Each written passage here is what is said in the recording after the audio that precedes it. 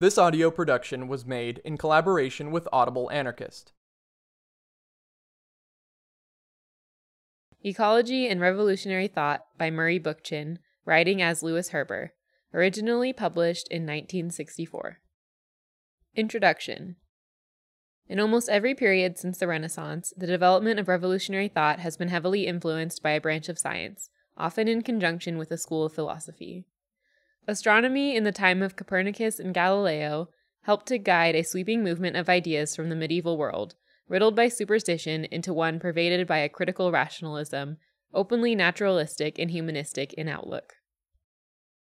During the Enlightenment, the era that culminated in the Great French Revolution, this liberatory movement of ideas was reinforced by advances in mechanics and mathematics. The Victorian era was shaken to its very foundations by evolutionary theories in biology and anthropology, by Marx's reworking of Ricardian economics, and toward its end, by Freudian psychology. In our own time, we have seen the assimilation of these once liberatory sciences by the established social order. Indeed, we have begun to regard science itself as an instrument of control over the thought processes and physical being of man. This distrust of science and of the scientific method is not without justification. Quote, many sensitive people, especially artists, unquote, observes Abraham Maslow, quote, are afraid that science besmirches and depresses, that it tears things apart rather than integrating them, thereby killing rather than creating, unquote. What is perhaps equally important, modern science has lost its critical edge. Largely functional or instrumental in intent, the branches of science that once tore at the chains of man are now used to perpetuate and gild them. Even philosophy has yielded to instrumentalism and tends to be little more than a body of logical contrivances, the handmaiden of the computer rather than the revolutionary. There is one science, however, that may yet restore and even transcend the liberatory estate of the traditional sciences and philosophies. It passes rather loosely under the name of ecology, a term coined by Haeckel a century ago to denote, quote, the investigation of the total relations of the animal both to its inorganic and to its organic environment, unquote. At first glance, Haeckel's definition sounds innocuous enough, and ecology, narrowly conceived as one of the biological sciences, is often reduced to a variety of biometrics in which field workers focus on food chains and statistical studies of animal populations. There is an ecology of health that would hardly offend the sensibilities of the American Medical Association, and a concept of social ecology that would conform to the most well-engineered notions of the New York City Planning Commission. Broadly conceived, however, ecology deals with the balance of nature. Inasmuch as nature includes man, the science basically deals with the harmonization of nature and man. This focus has explosive implications. The explosive implications of an ecological approach arise not only from the fact that ecology is intrinsically a critical science, in fact, critical on a scale that the most radical systems of political economy failed to attain, but it is also an integrative and reconstructive science. This integrative, reconstructive aspect of ecology, carried through to all its implications, leads directly into anarchic areas of social thought.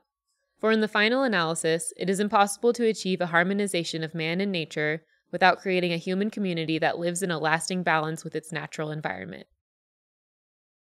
Part 1. The critical nature of ecology. Let us examine the critical edge of ecology, a unique feature of the science in a period of general scientific docility. Basically, this critical edge derives from the subject matter of ecology, from its very domain. The issues with which ecology deals are imperishable in the sense that they cannot be ignored without bringing into question the viability of the planet, indeed, the survival of man himself. The critical edge of ecology is due not so much to the power of human reason, a power that science hallowed during its most revolutionary periods, but to a still higher power, the sovereignty of nature over man and all his activities. It may be that man is manipulable, as the owners of the mass media argue, or that elements of nature are manipulable, as the engineers demonstrate by their dazzling achievements. But ecology clearly shows that the totality of the natural world, nature taken in all its aspects, cycles, and interrelationships, cancel out all human pretensions to mastery over the planet. The great wastelands of North Africa and the eroded hills of Greece, once areas of a thriving agriculture or a rich natural flora, are historic evidence of nature's revenge against human parasitism. Yet none of these historical examples compare in weight and scope with the effects of man's despoliation and nature's revenge since the days of the Industrial Revolution, and especially since the end of the Second World War. Ancient examples of human parasitism were essentially local in scope. They were precisely examples of man's potential for destruction and nothing more. Often they were compensated by remarkable improvement in the natural ecology of a region, as witnessed the European peasantry's superb reworking of the soil during centuries of cultivation and the achievements of Inca agriculturalists in terracing the Andes Mountains during pre-Columbian times. Modern man's despoliation of the environment is global in scope, like his imperialism. It is even extraterrestrial, as witnessed the disturbances of the Van Allen belt a few years ago. Today, human parasitism disrupts more than the atmosphere, climate, water resources, soil, flora, and fauna of the region. It upsets virtually all the basic cycles of nature and threatens to undermine the stability of the environment on a worldwide scale. As an example of the scope of modern man's disruptive role, it has been estimated that the burning of fossil fuels, coal and oil, adds 600 million tons of carbon dioxide to the air annually, about 0.03% of the total atmospheric mass. This, I may add, aside from an incalculable quantity of toxicants. Since the Industrial Revolution, the overall atmospheric mass of carbon dioxide has increased by 13% over earlier, more stable levels. It could be argued on very sound theoretical grounds that this growing blanket of carbon dioxide, by intercepting heat radiated from the Earth into outer space, will lead to rising atmospheric temperatures, to a more violent circulation of air, to more destructive storm patterns, and eventually to a melting of the polar ice caps, possibly in 2 or 3 centuries, rising sea levels, and the inundation of vast land areas. Far removed as such a deluge may be, the changing proportion of carbon dioxide to other atmospheric gases is a warning of the impact man is having on the balance of nature.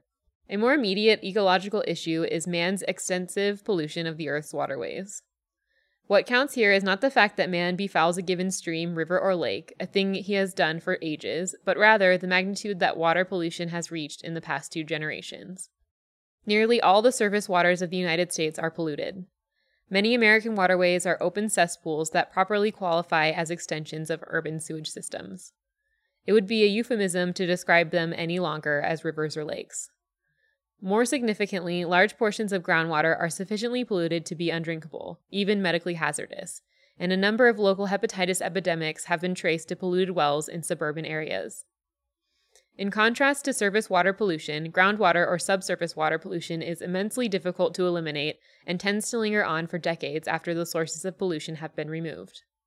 An article in a mass circulation magazine appropriately describes the polluted waterways of the United States as, quote, our dying waters, unquote. This despairing apocalyptic description of the water pollution problem in the United States really applies to the world at large. The waters of the Earth, conceived as factors in a large ecological system, are literally dying. Massive pollution is destroying the rivers and lakes of Africa, Asia, and Latin America as media of life, as well as the long-abused waterways of highly industrialized continents. Even the open sea has not been spared from extensive pollution. I speak here not only of radioactive pollutants from nuclear bomb tests and power reactors, which apparently reach all the flora and fauna of the sea. It suffices to point out that the discharge of diesel oil waste from ships in the Atlantic has become a massive pollution problem, claiming marine life in enormous numbers every year. Accounts of this kind can be repeated for virtually every part of the biosphere. Pages can be written on the immense losses of productive soil that occur annually in almost every continent of the Earth, on the extensive loss of tree cover in areas vulnerable to erosion, on lethal air pollution episodes in major urban areas, on the worldwide distribution of toxic agents such as radioactive isotopes and lead, on the chemicalization of man's immediate environment, one might say his very dinner table, with pesticide residues and food additives. Pieced together like bits of a jigsaw puzzle, these affronts to the environment form a pattern of destruction that has no precedent in man's long history on the Earth. Obviously, man could be described as a highly destructive parasite, who threatens to destroy his host, the natural world, and eventually himself. In ecology, however, the word parasite, used in this oversimplified sense, is not an answer to a question, but raises a question itself. Ecologists know that a destructive parasitism of this kind usually reflects a disruption of an ecological situation. Indeed, many species, seemingly highly destructive under one set of conditions, are eminently useful under another set of conditions. What imparts a profoundly critical function to ecology is the question raised by man's destructive activities. What is the disruption that has turned man into a destructive parasite? What produces a form of human parasitism that not only results in vast natural imbalances, but also threatens the very existence of humanity itself? The truth is that man has produced imbalances not only in nature, but more fundamentally in his relations with his fellow man, in the very structure of his society. To state this thought more precisely, the imbalances man has produced in the natural world are caused by the imbalances he has produced in the social world. A century ago, it would have been possible to regard air pollution and water contamination as the result of greed, profit-seeking, and competition. In short, as the result of the activities of industrial barons and self-seeking bureaucrats. Today, this explanation would be a gross oversimplification.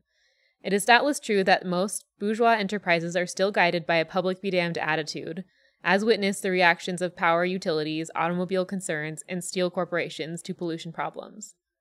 But a more deep-rooted problem than the attitude of the owners is the size of the firms themselves.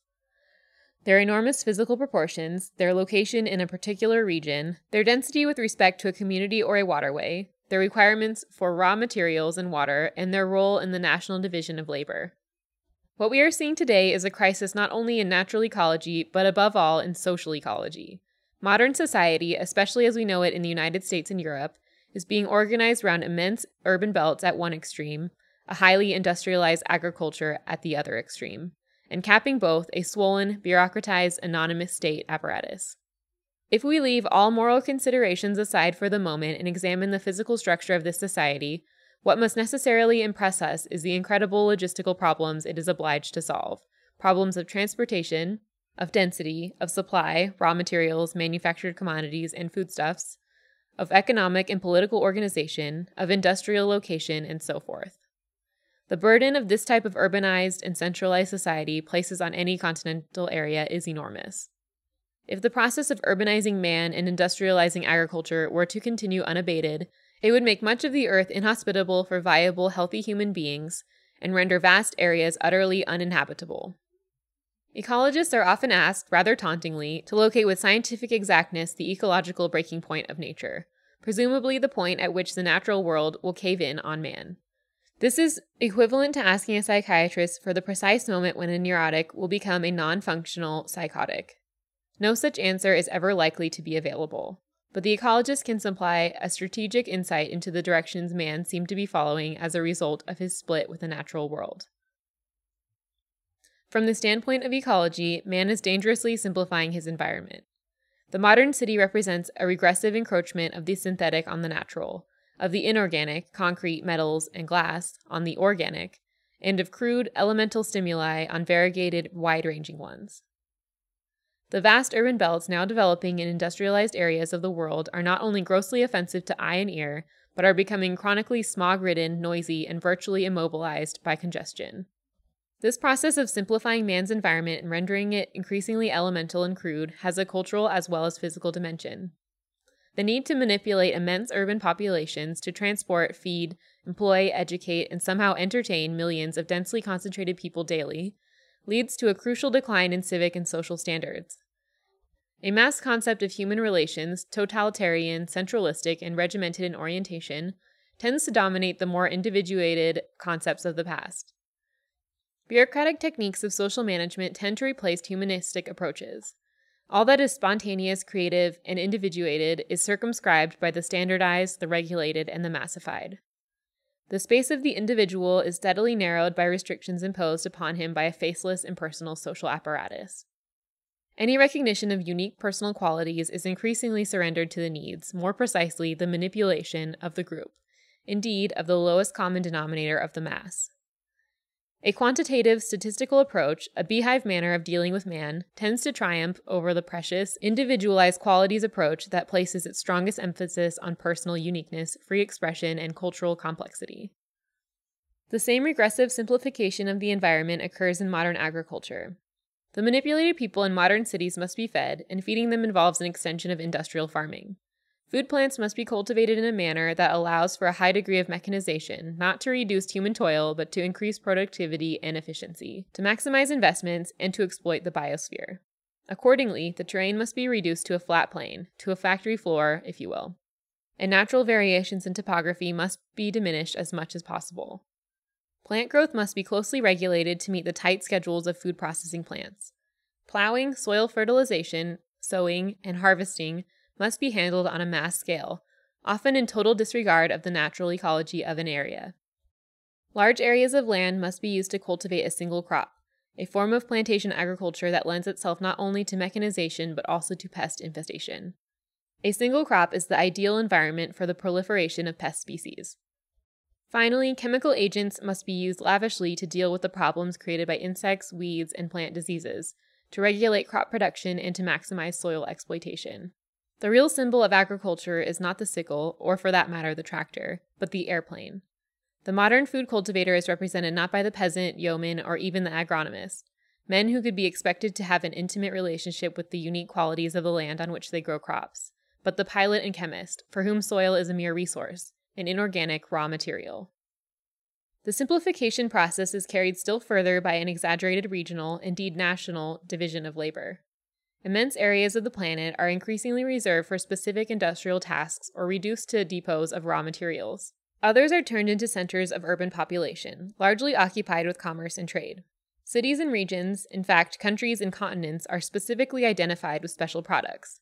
Pittsburgh, Cleveland, and Youngstown with steel, New York with finance, Bolivia with tin, Arabia with oil, Europe and America with industrial goods, and the rest of the world with raw material of one kind or another.